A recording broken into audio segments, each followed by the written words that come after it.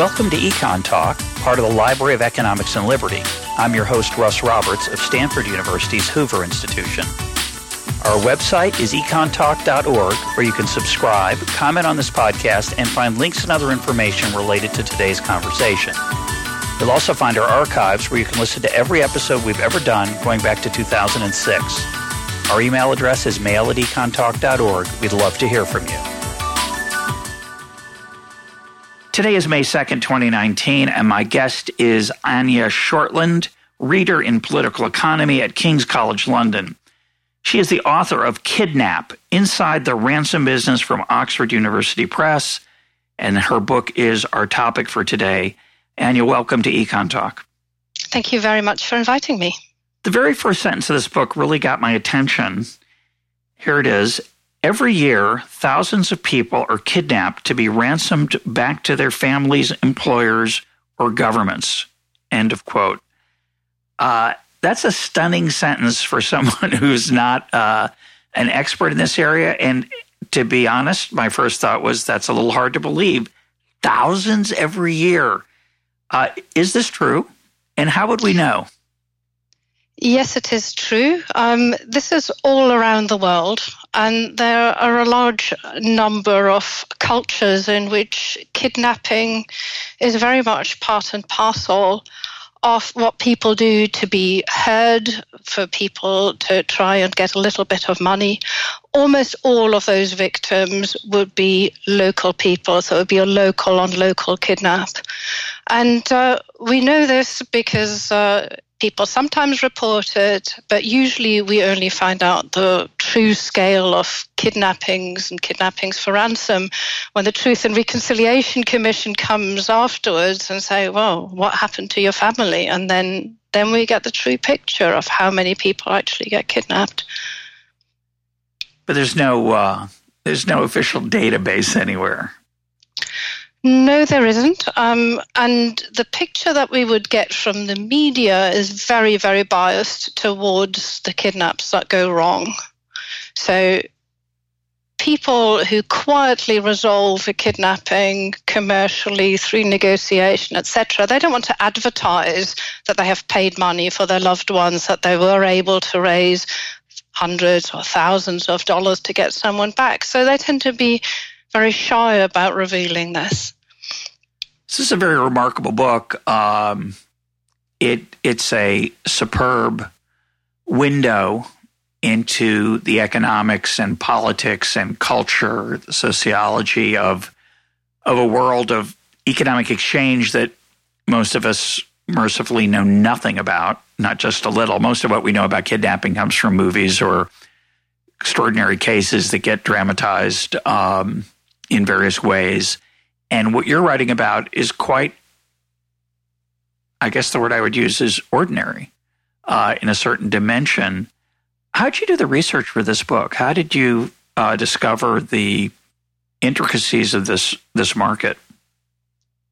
It all started off for me with Somali piracy. And I was looking at this problem, and I thought there were some things that were really puzzling.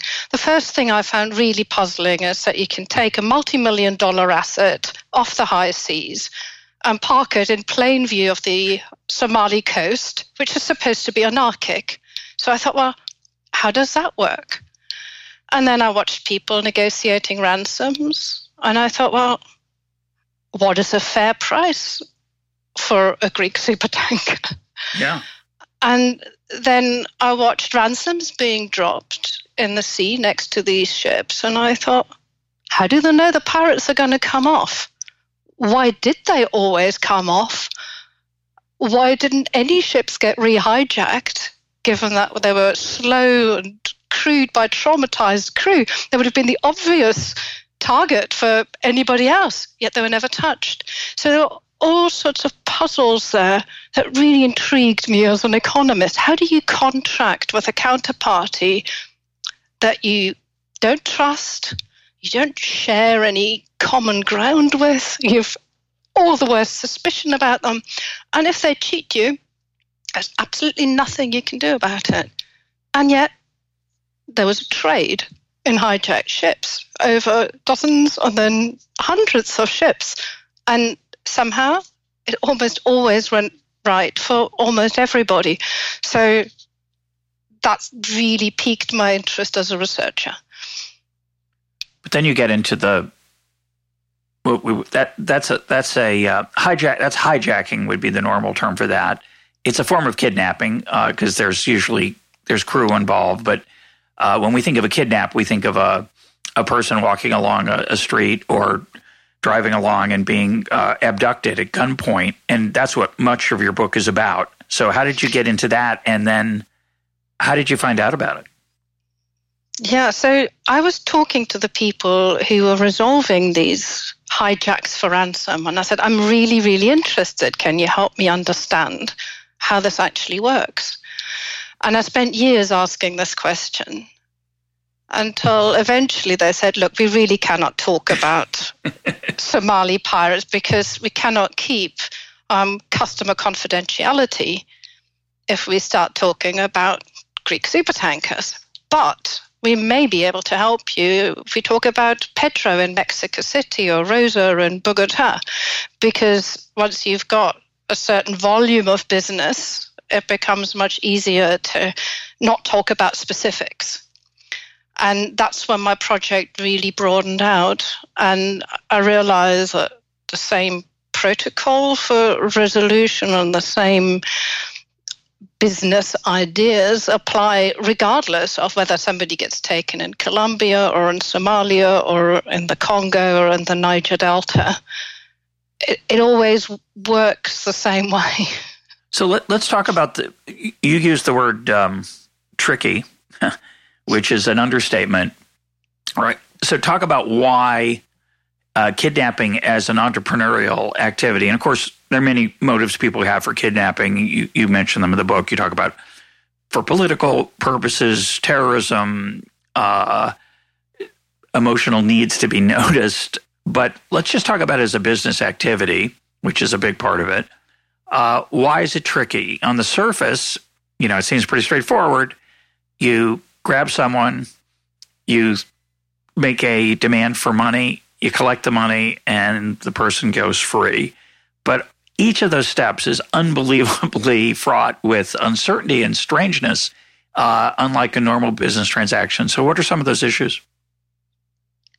So somebody gets taken off the street, gets kidnapped, and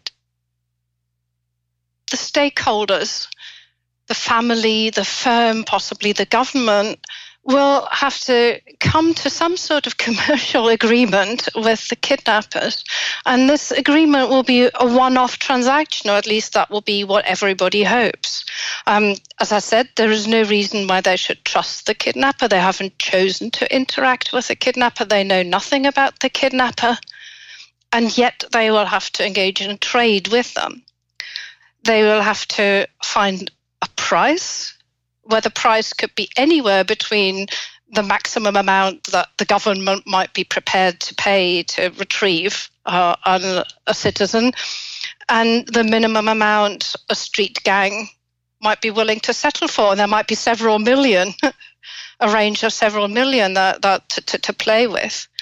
And if you've decided and settled on a price somehow, you then have to make a transfer of money to the kidnappers, but your banker's not going to help you because it's a criminal transaction. So it will probably have to be done in cash. You have to get the cash to where it's needed, and that's going to be difficult. If it's hundreds of thousands, you can't just take a suitcase and take through customs. But on the other hand, you don't necessarily want to alert the local authorities that thousands or hundreds of thousands of dollars or pesos or nairas are going to be needed for this. Then you have to get it to the kidnappers, which also requires a leap of faith. I mean, what if they don't acknowledge payment? What if the hostage isn't even alive anymore? If you do get it to the kidnappers, then they don't necessarily have to acknowledge receipt. You can't prove that they've got it. it might have been intercepted. They might be very furious with you for not having done the right thing. And then they have to release the hostage. They have to choose to release a potential future witness against them. So why would they do that? So there are just so many things that can go wrong with this trade. You think by Murphy's Law, this should just fail every time. Yeah. But it doesn't. And yet, so this was a really surprising statistic. I interviewed a large number of people from within the community, but it sort of all came out that around 97.5% of hostages come back alive if you're insured for kidnap for ransom. Yeah, we'll talk about the insurance in a minute. Listeners know I like to make fun of decimal points, but I think 97 would be sufficient in that statistic. But that data point, given that there are probably many of them that do not get reported, we don't have full information on. But it may be in those cases of insurance.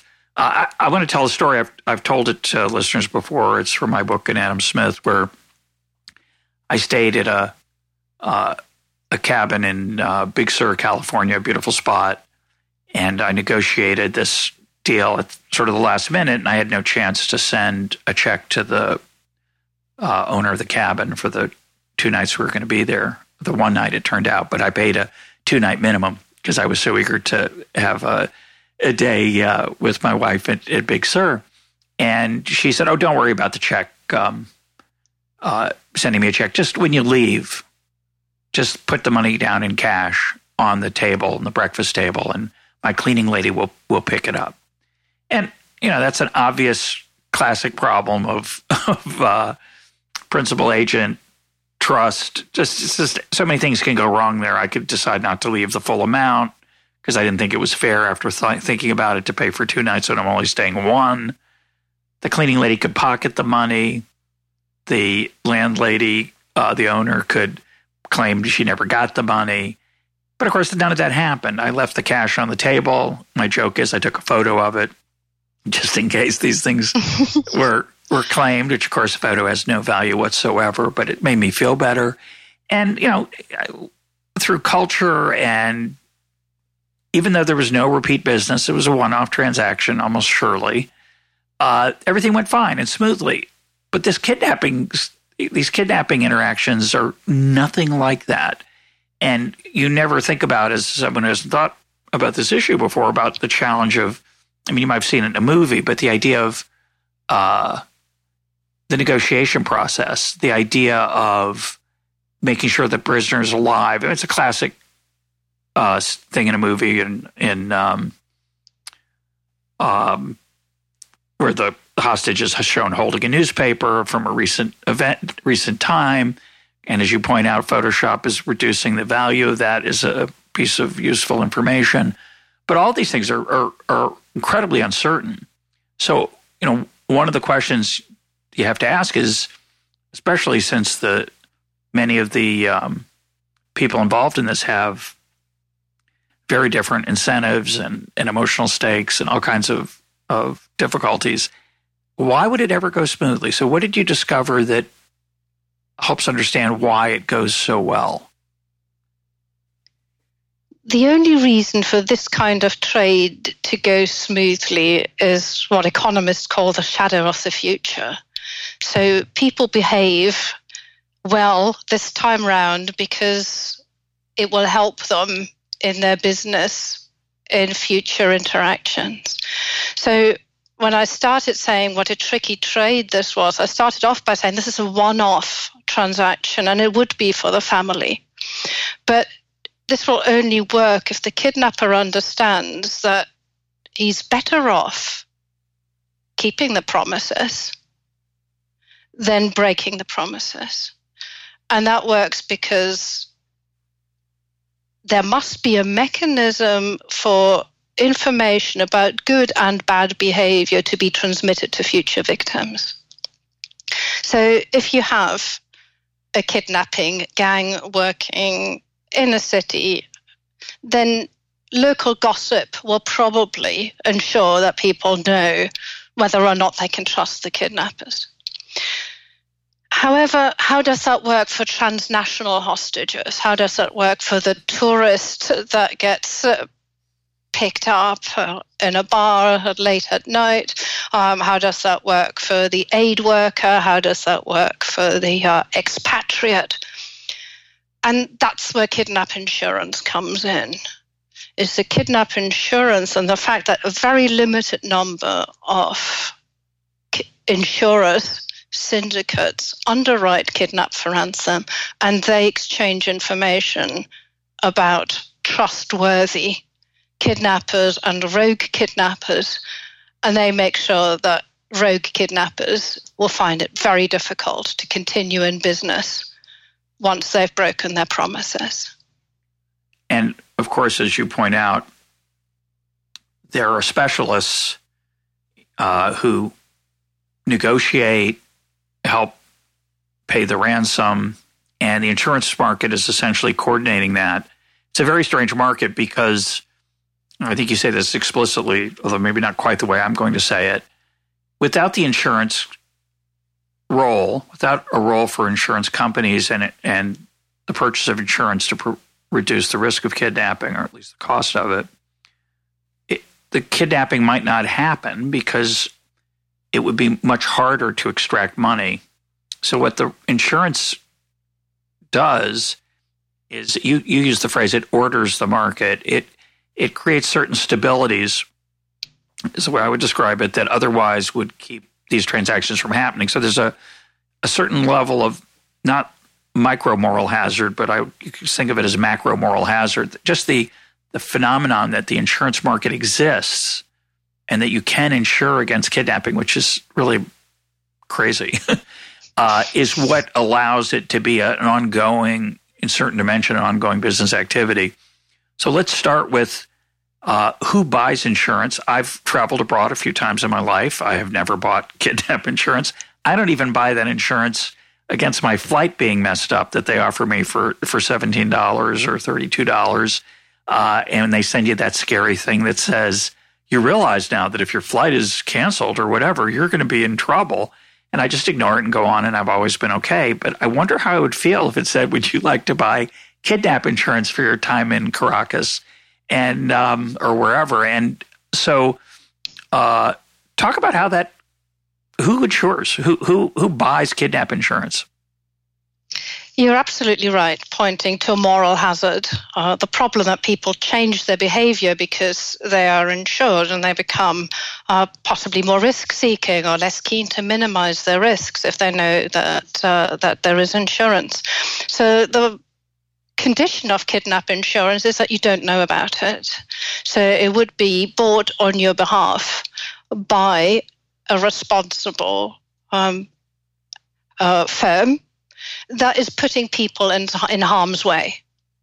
So if a firm operates in what the industry calls complex and hostile territories, then they have the option of buying kidnap for ransom insurance for their employees, but they must not tell their employees that they have done so. I love that.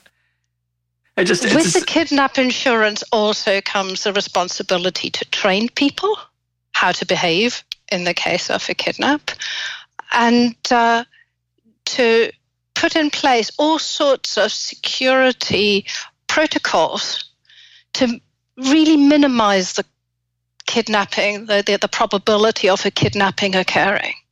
So plan A for an insurer is always that their customers do not get kidnapped. It is not in the insurer's interest to get into a ransom situation in the first place. So it's a very cleverly structured contract to make it very unlikely that a kidnapping occurs. And then there's plan B. If something goes wrong, it will almost always go right. We will make people come home in a reasonable amount of time. We're absolutely minimizing the dangers to them, but also minimizing the price and therefore the incentive for the kidnappers to target their customers, that type of hostage again. And what's plan C? very rarely needs to be operated on, thankfully. And the kidnap insurance will only work if Plan A works almost all of the time and Plan B mops up almost all of the rest. Some people die in captivity from existing medical conditions, and some people try and escape. And that's very, very dangerous. But yeah. So let's go back to the beginning. It really fails. Let's go back to the beginning of the insurance story. It's a little bit strange because I don't really, the moral hazard, as you point out in the book, is a little bit different than it is in other situations. I don't really have a very big incentive to go into the bad parts of a city or the deserted stretches of highway and putting myself at risk to be kidnapped because I say to myself, well, it's no big deal. I've got insurance. Yes, but your employer might say, well, we'll travel down that road. We will engage in this activity because we're covered. Right. They might expose me to the risk without my full knowledge. Yes. But the other part, which I think which is also in many ways more interesting to me, is that indeed the insurance company has a great deal of specialized knowledge that is not in the that would be very expensive for any individual or for the firm to acquire. So by buying the insurance, I tap into that, not as the firm, I tap into that knowledge. And of course, it is then in the insurance company's interest to make sure I act on that knowledge. And that's why you have you talked about training programs. I assume I think you talk about this, there's regions you're not allowed to go into or your insurance is going to be voided, correct? Indeed, yes. There are certain things that are uninsurable, and that's very much part of the product. So certain things cannot be done unless whatever local community, warlord, etc., sorts out the protection arrangements that they're willing to afford to foreigners traveling through the area. And the insurance company obviously has to be acquiring information constantly about where the worst dangers are and so on. They want real time risk as closely as they can acquire it and as accurately as they can get it. But let's talk about a case where, despite those best efforts at prevention, there's a kidnapping. Is there any pattern to what goes wrong and when someone does get abducted? If you know that somebody can kidnap you, if it's known there is a warlord or a rebel group or an insurgent movement that has the power to kidnap people at will, then it's usually a good idea to pay them protection money so that they don't do it. So the kidnappers save themselves the hassle of actually kidnapping somebody and conducting a ransom negotiation. If there are enough people coming, then that works better. Taking the protection money works better than occasionally squeezing a hostage dry. And similarly for the firm that wants to do business in a particular territory, it's better not to put the employees at risk of kidnapping. So mostly we see kidnapping in areas where you don't know who to pay because there are multiple kidnapping gangs, multiple people laying claim to a territory, or where the state moves in on drug cartels, for example. So that would be the Mexican story. If you don't know who governs, who rules a territory, then that gets difficult to organize protection, and that's where we see kidnapping. So that would be the pattern. You don't know who to pay for protection.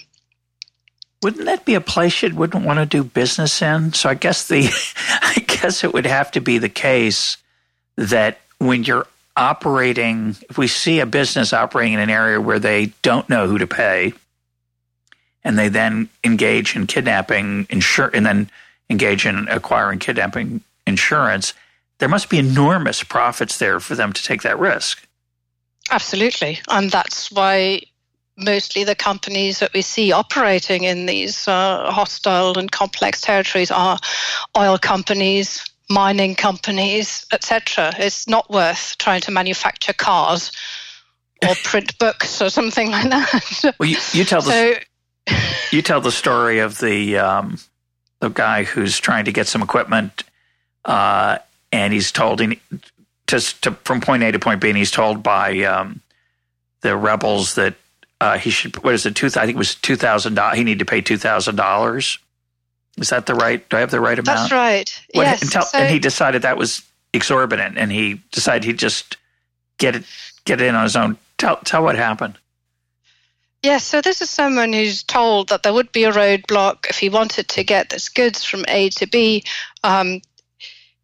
He didn't want to pay, basically. It wasn't about being exorbitant, but he just didn't want to pay. So he thought, well, I'm going to be clever about this. I'm going to hide the goods on a float. I'm going to put a band on it. And I'm going to let my float join a procession in honor of the Virgin Mary.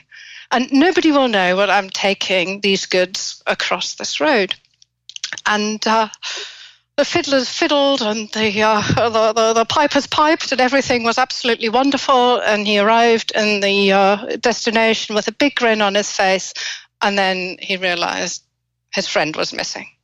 His friend has been kidnapped on the way. So he knows exactly what's happened. Goes off to find the rebels in the jungle camp. This is Colombia, it's the FARC. People know where they are. He gets directed to the jungle camp, and they basically tell him that he's been a very naughty boy and that he better go and talk to the accountant to arrange the fine for his transgression and trying to evade this £2,000 fee for passing the road.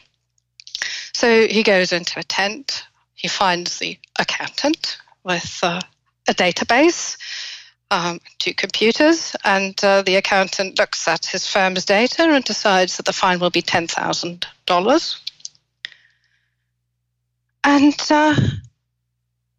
a small tip would be helpful, and also they would like some prescription glasses and a few painkillers to be delivered alongside this ransom. So this man agrees to everything, gets reunited with his friend. They drive out together. The FARC only keeps the friend's car, which they say will be required on FARC business, for a while at least. So he goes off home, goes into the next town, raises the ransom, gets the army to help him deliver the ransom and the painkillers and the prescription glasses to this to the agreed spot. And then a few days later, his friend's car arrives as well. And I thought that was a really interesting story because while there is a kidnap at the heart of it, it very much sounded like a government enforcing a tax demand by making an arrest. And I think a lot of the time, that's how locals operate in these territories. They just pay whatever is necessary to do business. And also the rebel groups will tax business activity within their territory, but they won't tax it at such a rate that makes it unprofitable to engage in that business because they want future business. And therefore, they'll be cautious about how much they demand and how unpleasant that demand is made. But the friend was okay. The friend was released, right? And his car came back a few days later. Yeah.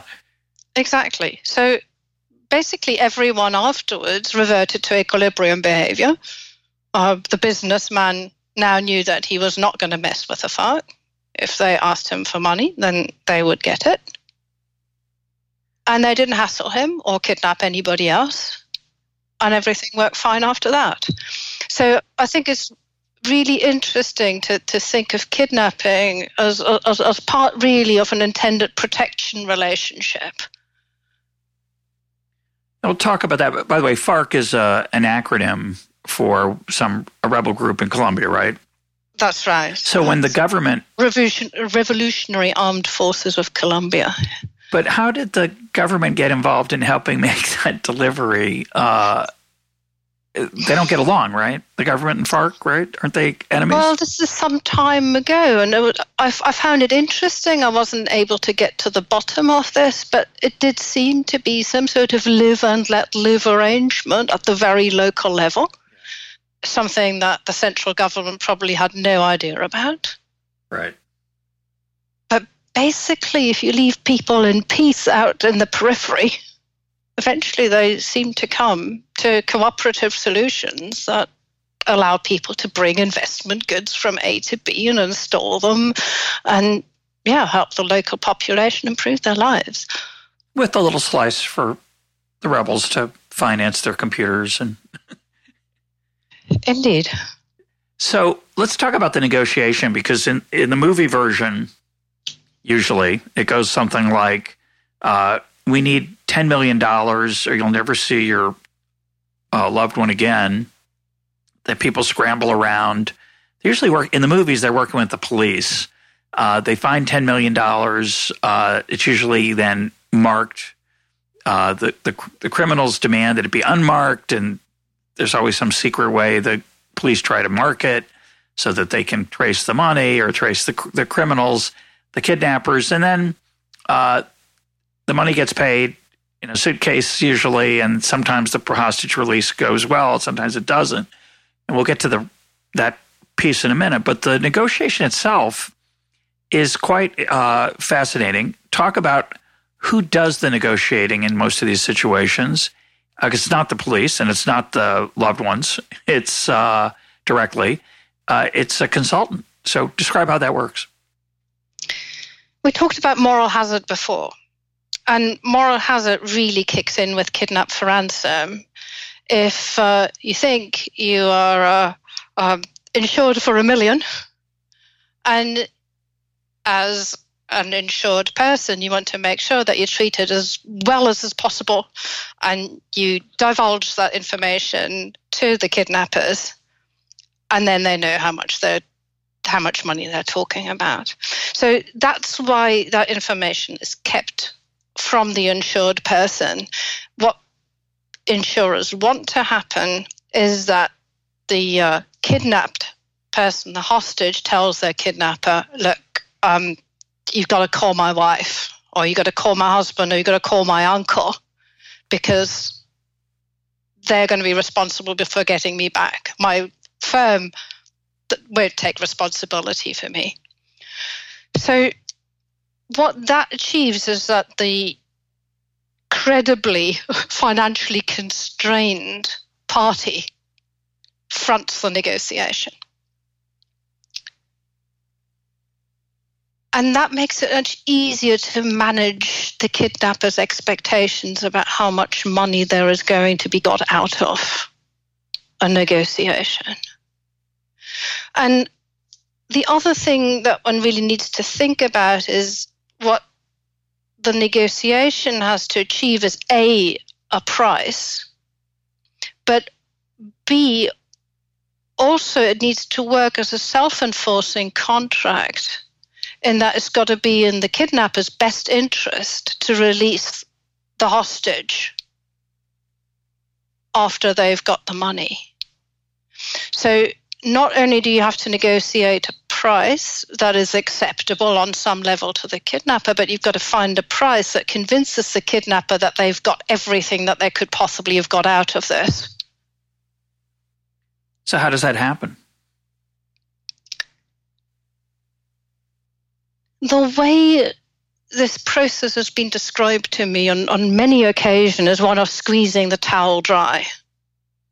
Yeah, so you start squeezing and a lot of water will run out of the towel. You keep squeezing and you keep squeezing harder and you give it another twist and another twist, but whatever you do, eventually nothing else comes out. Or rather, the drips and drabs that come out are not quite worth holding on to the hostage for.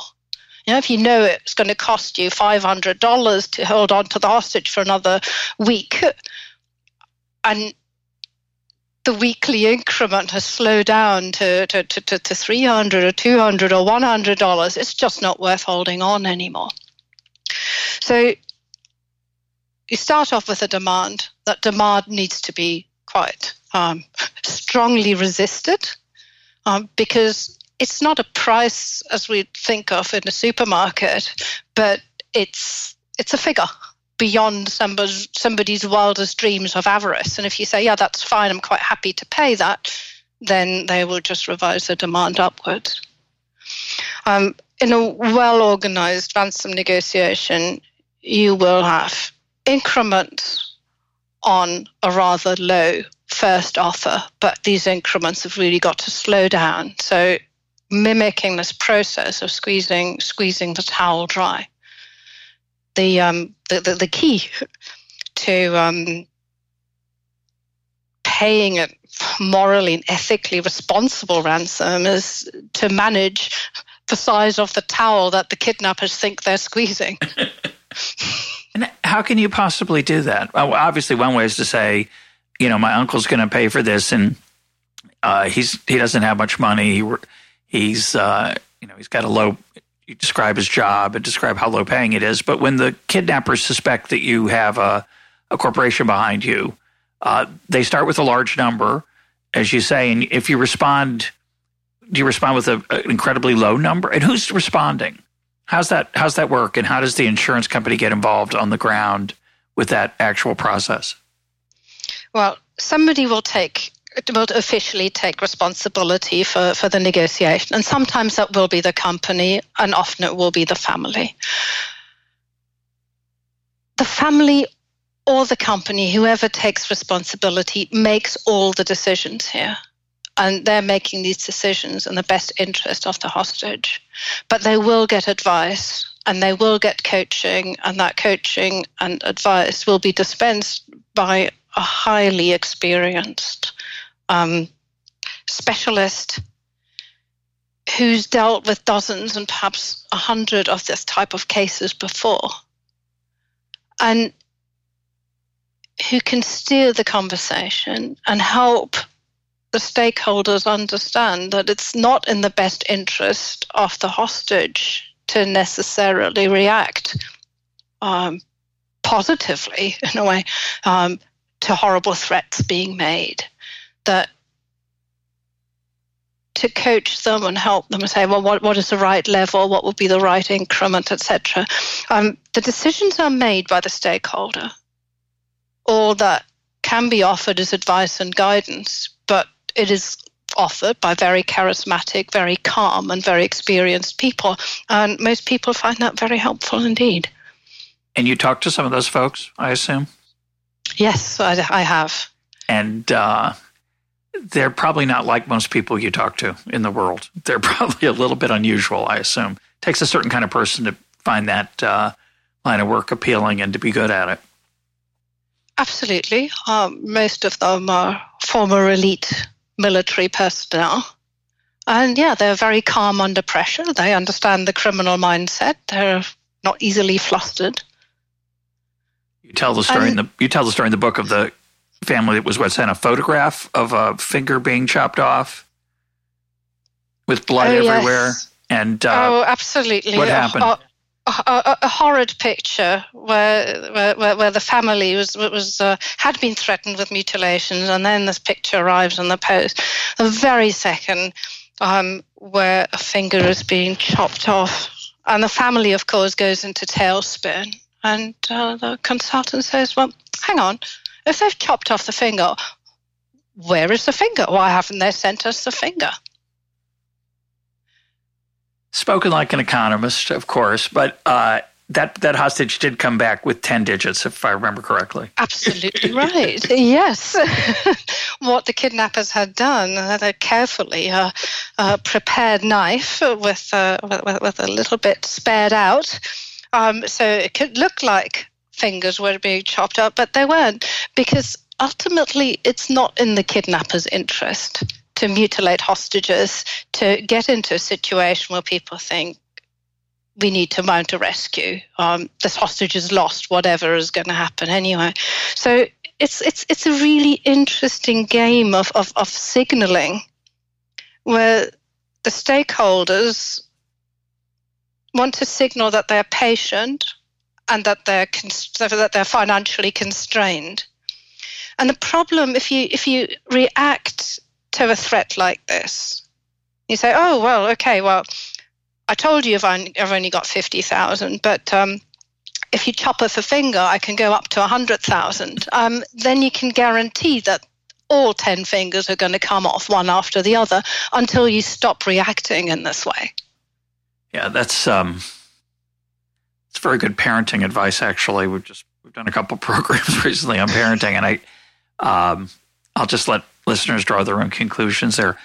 Before we go on, I want to ask you, because it's all about incentives, isn't it? And managing expectations in the shadow of the future, as you mentioned. But I don't want to miss this chance to ask this question. There's the book is it's a little bit chilling because, of course, it deals with a very unpleasant side of life that fortunately most of us haven't been exposed to, but it does give you pause about travel. And I'm curious if, having written the book and done all the research that you did and talked to all the people you did, if it had an impact on your state of mind, your willingness to travel, your unease. You talk about at one point in the book being, I think, in Naples, and somebody reassuring you, oh, don't worry, the mafia makes everything safe here. But that was in the past. I'm curious where you are now. There's certainly some places that I wouldn't want to travel anymore, or never did want to travel. I've done a lot of work on Somalia, but I mostly rely on satellite images for information. I'll talk to other people about ground truth. To me, what I found so super interesting was the ingenuity of people and the lateral thinking of how you resolve these issues. How do you contract with these parties? How do you make a self-enforcing contract? How do you find a structure that incentivizes people to give excellent service over and over again,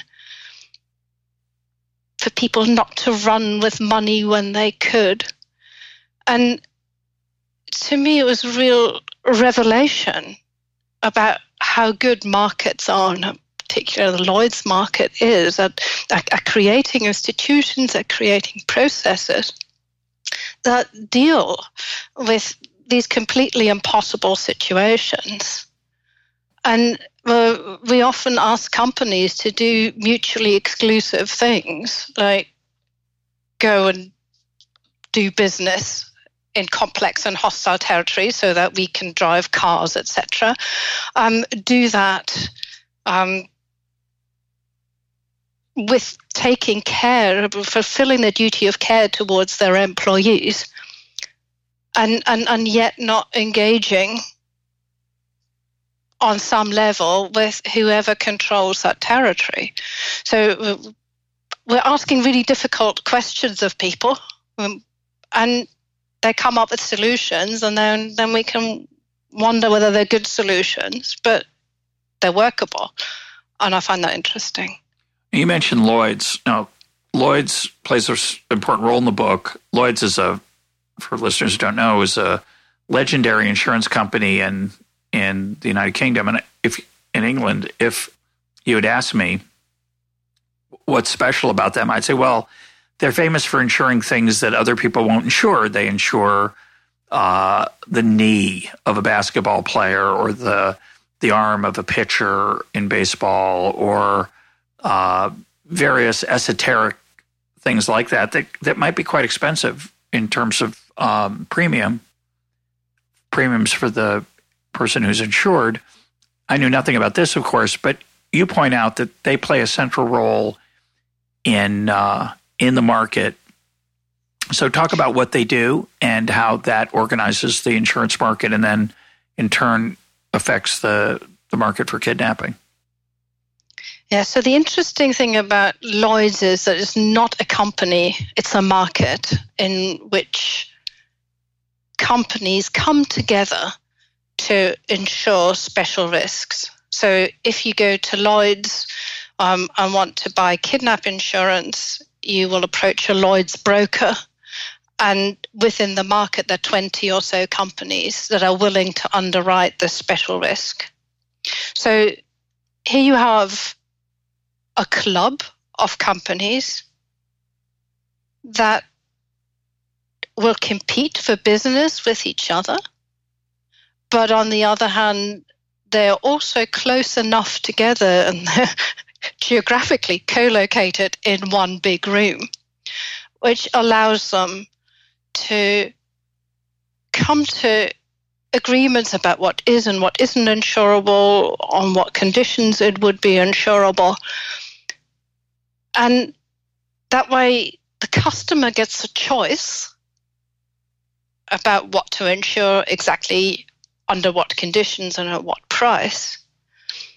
But on the other hand, these companies work well enough together to create that shadow of the future. The idea that if a pirate group in Somalia misbehaves and starts torturing sailors, they will be out of business, or their business will work really badly across the board because everyone will treat them much worse. But is there some reputational force there that, we've been talking about this as a one-off transaction, and you mentioned the local knowledge that might spread about the unreliability of a kidnapper's promises. Do the insurance firms know who these people are that they're dealing with? When we get to the situation where the executive of an oil company is abducted, or not an executive, some relatively low-level person who's out on the street doing some actual work gets abducted, does the insurance company's consultant actually know who they're dealing with on the other side? Is there really a shadow of the future for that individual? Why, to put it more gruesome? Yes, that's exactly what it is. It's not the insurer. It's a crisis responder who's retained by the insurer. But yes, the crisis responder will have the data, will have the experience, and will probably have met that kind of group or that group at some previous point. And they will have also the ability to find out all the information that they need, that they can get at the local level. So yeah, they plug into the local knowledge, and they have their own knowledge. And we know quite well from the interactions with Somali pirates that people basically met each other again. So it's reputations that stabilize this game, even though the insurers themselves remain in the background. They make it clear that bad behavior will be punished. Because you'd think, to pick a gruesome example, that chopping off a finger as a threat and then carrying it out would be often an effective way to get a larger sum of money. And yet you suggest it rarely happens in these cases. Obviously there's an enormous range, and you portray it in the book, of street gangs who kidnap people, resolve it quickly for a few $100s. But there are many, many cases for tens of thousands of dollars. You'd think there'd be more of that kind of threat by the kidnapper to find out what level of payment might be possible and to test. That's right. There's always the threat. There's always the threat. The question is, how do you respond to that threat? Do you respond to that threat by offering more money? Or do you respond to that threat by saying, well, if you're making that kind of threat, I can't talk to you? But why wouldn't they just carry it out without the threat and just say, to get credibility, why wouldn't they just chop off a finger to start with and say, double the amount you've suggested you're going to pay, or we're going to keep going? Why can't they ratchet it up? Some kidnappers do, but generally, where is it going to end? There is no obvious end, except the death of the hostage, which is not in the kidnapper's interest. Yeah, I guess a fingerless hostage adds additional costs and challenges to keeping them alive and et cetera as well. Exactly. So how do you provide the right incentive for the kidnapper to stop hurting the hostage? Well, you cannot reward bad behavior. Yeah, that's back to the parenting lesson. So let's get to the transfer of money and body alive, we hope. I never really thought enough about it. When you promise to drop off a large sum of money in cash, besides the problem of showing that you really didn't mark it, put marks on it to identify it, you have to drop it somewhere, and then that puts the kidnappers at risk of being observed. And so you'd think this would be extremely difficult to coordinate. And then once the money's collected, the incentive to kill the hostage because the hostage has information about where the kidnappers are, or what they look like, or something about the location is also large. So, in the movies, it's usually the handoffs. There's a physical. That's usually where it all goes horribly wrong. Right. So how does it ever go right? So how does this market work to make that happen correctly and safely? It's really interesting because different places find different solutions. So the problem here is of both sides potentially acting opportunistically here. So the stakeholders might turn up with the police, and the kidnappers might kidnap whoever is sent with a ransom. And then you suddenly have two hostages and no money left. So it's a really, really tricky place to make that work. And there are different models that work in different circumstances. So one way of doing it was the way that Somali hijack cases were resolved, where the money was dropped in canisters next to the ship, making it very unlikely that the ransom envoy would be kidnapped because it would be high up in the sky. In other places, you find really interesting solutions where somebody says, my business is to provide a neutral territory where people can come with a ransom and people can come with hostages, and I will protect that exchange. A middleman. You might also have a middleman who walks with a ransom from one to the other, but then you also have the problem of how do you keep the middleman true? So lots of different ways that people have overcome this, but again, it always works when there is a shadow of the future, when the pilot doesn't fly off with a ransom, when the middleman faithfully delivers the ransom, and the person with the shop in which the hostage and the ransom envoy can meet doesn't go rogue and gets hold of both. So it's reputations, it's long-running exchanges where every time they happen, you take a cut. That's how it works, and that's when it works. But otherwise, it would be almost impossible to order. But that neutral land spot is a very clever idea because, as you say, you send in a middleman to be the collector, the deliverer of the money and the collector of the hostage. There's always this question of that person's reliability. But the land can't move, so there's a certain collateral there for honesty that you'd think that might help with. I don't know if that's a common solution, that a person offers the equivalent of a safe house for making these kind of transfers and then becomes a known arbiter of these kinds of transactions. It happens often enough, but it can only happen where you have a rebel gang or a mafia or a cartel that can credibly exclude the police from their territory. So it works quite well in Mexico, used to work very well in Colombia. It works in Pakistan and in Afghanistan. But yeah, if you've got a state that could swoop in on a transaction like this, then of course it doesn't work. But as you point out, not essentially, but it's often the case that the state is very weak in these situations. It's why this kidnapping took place. Exactly. It's why there's a group there that has the opportunity to do these kind of things. I don't want to miss a proverb that you passed along. It's just an interesting cultural observation, and it reminded me of the interview I did with Sam Quinones on his book Dreamland, which was about the drug traffic coming out of a particular province in Mexico.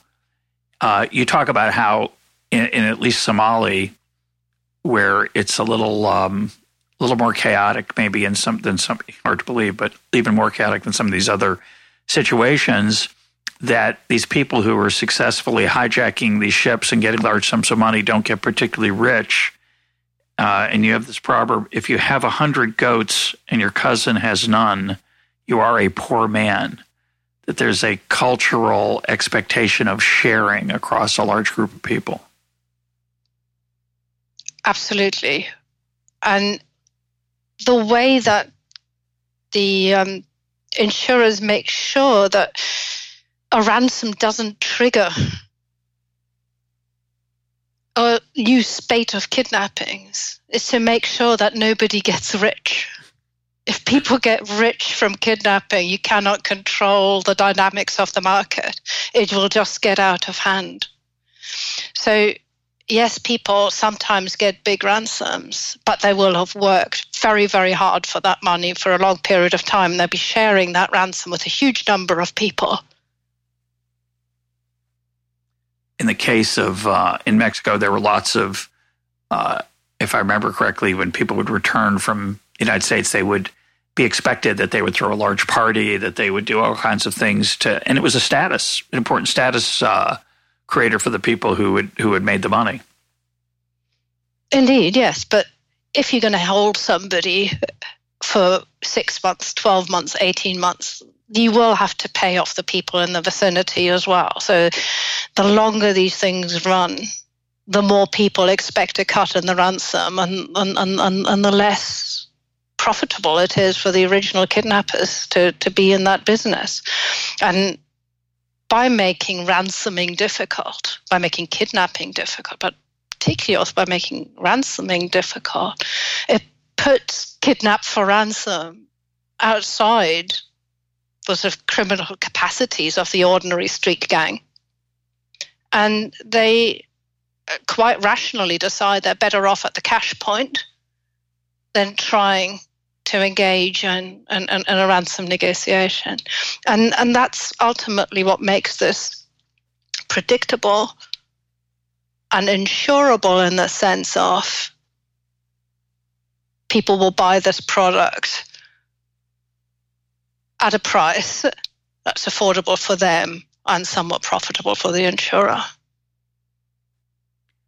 So you say it near the end of the book, remarkable quote, you say, quote, "When I first studied economics, I was taught the markets work well if there is perfect competition, perfect information, and there are no externalities or public goods problems.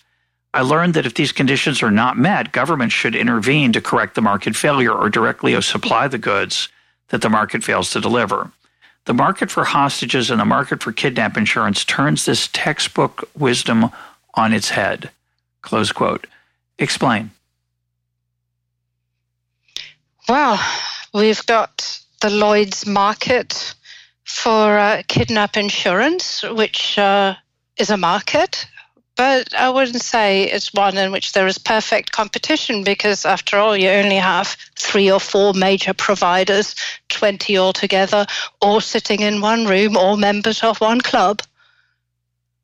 Yes, they're competing, but it's a limited sort of competition, and it's built on cooperation, on ordering the market jointly. Perfect information. You certainly do not want the kidnappers to have perfect information. They don't want to know.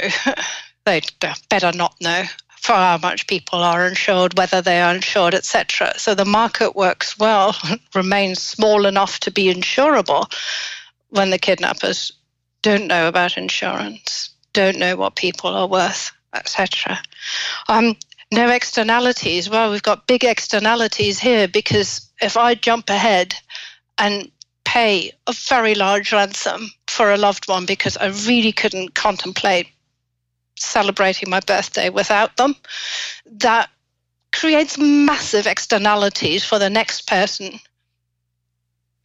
that walks down that street with the kidnappers just having bragged to all their friends about how much money they got. So we need a system for containing these externalities. And the other thing, the state is definitely not the answer. That was the other thing that really came out of that research for me. When governments come in with unlimited resources and very little time because they're under pressure from the media and from pressure groups and online fora, etc., they tend to mess up ransom negotiations big time. They tend to pay far too much, very soft negotiators, and because they truly are in these one-off scenarios where the Swiss government just hopes that the next hostage is going to be French and the Italians hope it's the Spanish that are going to pick up the tab next time, because there is that, they're missing that coordinating mechanism. They tend to create big problems in the market for hostages. Well, if I may use a particularly apropos metaphor, they don't have skin in the game. The hostages really have skin in the game. Their families have skin in the game. And of course, the insurance company and the consultants have skin in the game in a way that the government probably doesn't in that situation. But well, certainly the bureaucrats who are catapulted into this horrible situation do not have the same sort of incentive structure that a professional ransom negotiator faces, where if they mess up a ransom negotiation, if they pay too much, if they lose a hostage, if they don't get a clean finish, they're really in trouble career-wise. It's career limiting. Whereas for a bureaucrat, paying too much, oh well, you never had a chance anyway. So yes, so that's the problem. And how do you demonstrate a budget constraint? How can the Spanish government say, well, 3 million and no more? We have no more than 3 million. Well, of course they do. But how much? So it's much more difficult for a government to negotiate. And that's why some governments say, well, we just don't, because we know we can't. And one of the stranger things about this market, and it's a nice illustration of your point about perfect information, is I would call it, in textbook economics, the way I used to teach micro or price theory, I used to emphasize the law of one price. That when prices vary for the goods of the same quality, it creates an arbitrage opportunity. And so those prices tend to not literally be uniform in a market, but close together. Price dispersion is limited by arbitrage and the incentive for the participants on both sides to gather information. And here's a case where, on the surface, there's almost no information. There's no public, certainly, transaction information. Nobody knows what the last 25 kidnappings earned the kidnappers in terms of ransom. And yet, I had the feeling reading your book that there's effectively a market price. Is that an accurate for kidnap victims of a certain kind, that the ransom does tend to hone in on a certain range of it's imaginably predictable in advance? Is that correct? That is correct. That's ideally where we want to get. That there is a going rate, that there is a modus operandi that somehow everyone can live with. So, for example, in the Niger Delta, for years and years, oil companies occasionally had pirates taking some people off their ships or off their platforms, they almost always returned within 4 to 5 days for $10,000. This was not a game in which there was careful scoping of how much these hostages were really worth. There wasn't any need to drag this out. It was just understood that this was part of doing business in the Niger Delta. And it kind of worked for everybody. It wasn't pleasant for the hostages when it happened, but it happened rarely enough for people not to feel that they was under threat. And as I said, it almost always went right.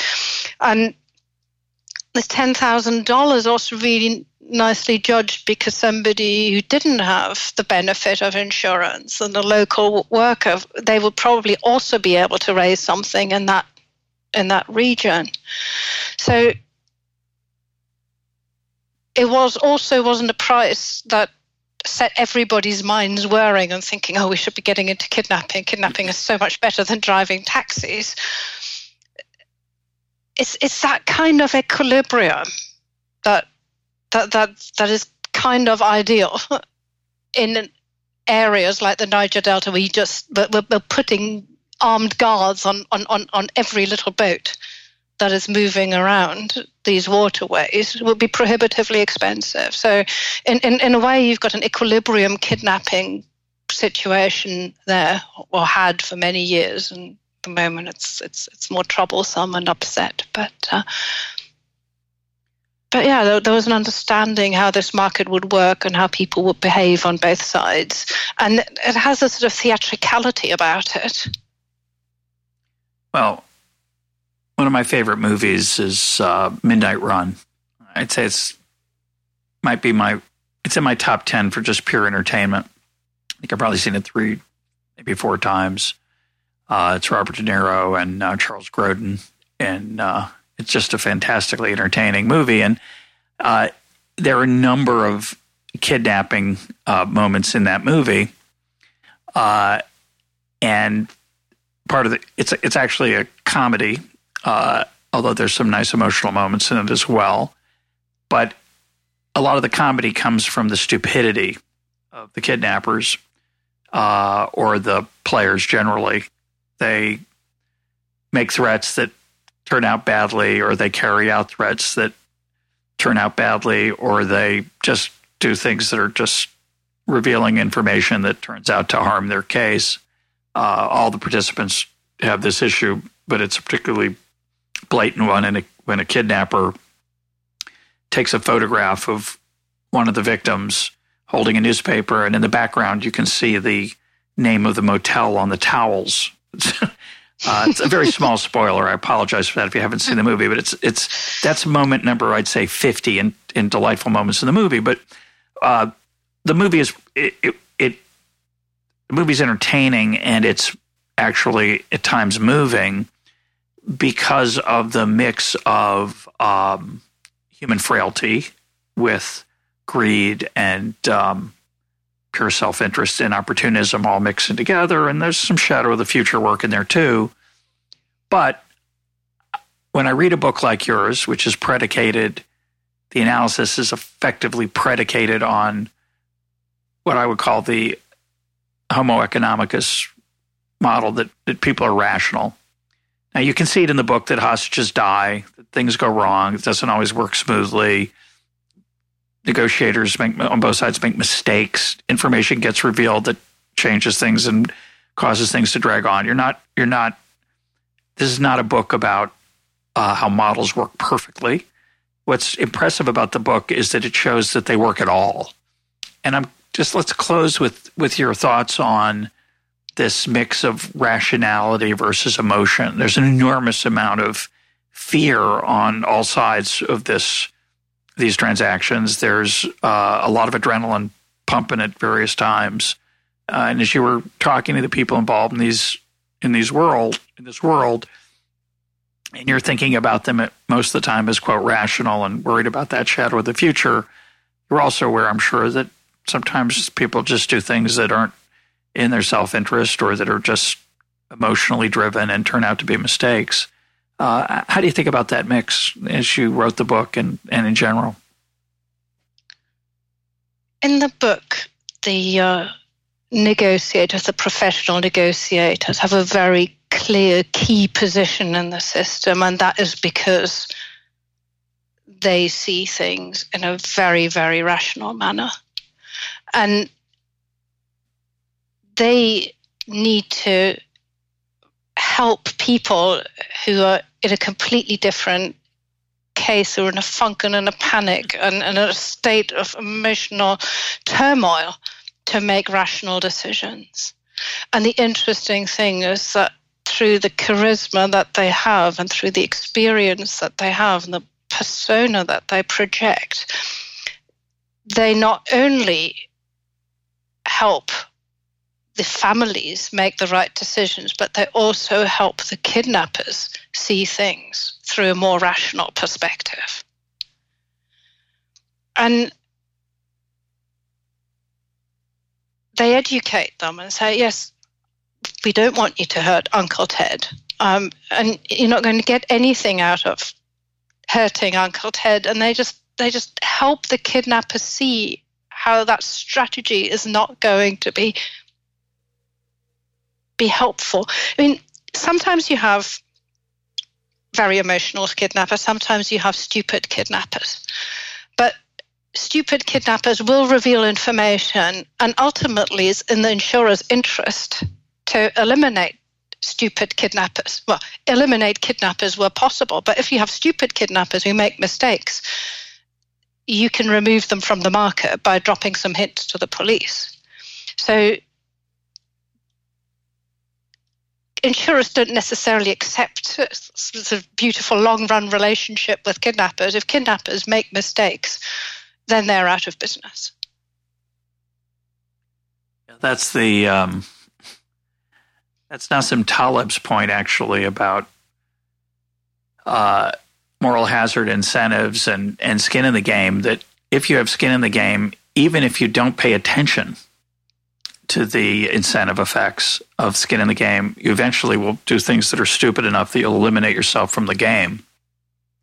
So even if you're not paying attention and you avoid doing the thing that's in your self-interest because you're not smart or blind or whatever, you will be out of the game anyway.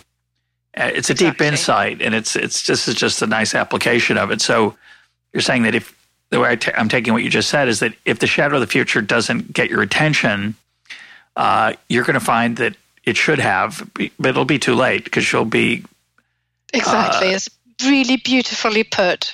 I don't know if that's true in this case. You know, his example is if you're a bad pilot, you crash your plane and you don't pay attention. You know, if you get drunk and fly drunk, you're going to be out of the game sooner than later, even if you're not paying attention. But I don't know if there's much evidence we could gather to show that dumb kidnappers or overly ambitious kidnappers are removed from the process. What do you think?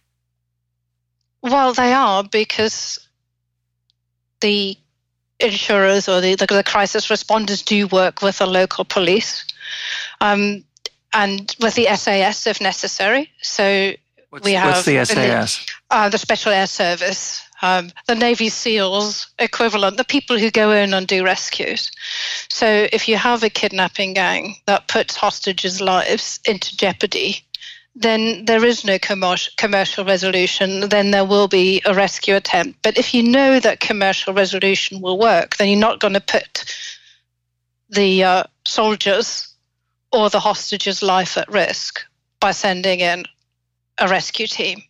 It's only when you know these are horrendously violent, murderous people anyway, you've got a better chance of succeeding with a rescue operation than with a commercial resolution that you send them in. The other thing that I found really interesting was the market for negotiators, how competitive that is, and how negotiators that are not good at what they're doing very, very quickly find themselves unable to get a job in the industry, either as a freelancer and certainly not on a permanent salary. So there we see the incentives working very, very quickly, very clearly. That you get it wrong once, you got a problem. You get it wrong twice, you're out. Yeah, again, that's the, I don't know if I made it clear, but the skin in the game part of this is that if there's skin in the game, whether it works to affect your expectations or not, it's going to eventually have the effect of keeping bad things from happening. They might happen once, but they're not going to happen often. They won't persist. So people can make mistakes. They can make bad decisions, but when there's skin in the game, the damage is limited. Not that it might not be horrific damage in this story. Right? One bad decision here can lead to death. It must be an incredibly intense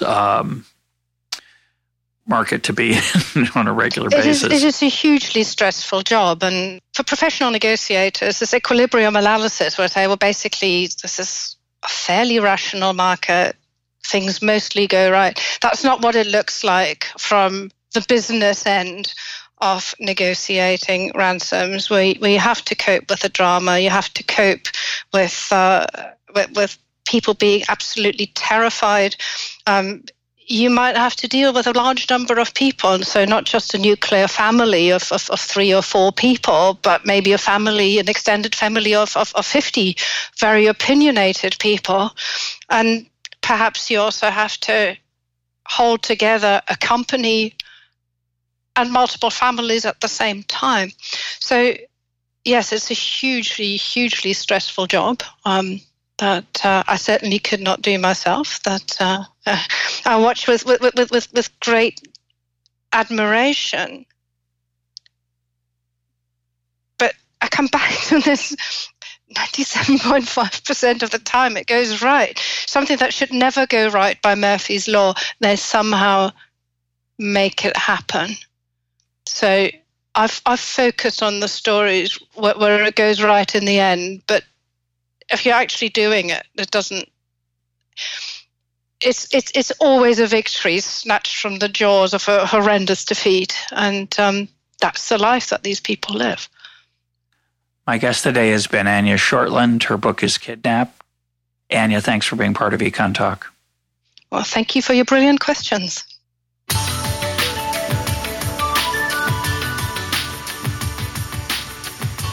This is Econ Talk, part of the Library of Economics and Liberty. For more Econ Talk, go to econtalk.org, where you can also comment on today's podcast and find links and readings related to today's conversation. The sound engineer for Econ Talk is Rich Goyette. I'm your host, Russ Roberts. Thanks for listening. Talk to you on Monday.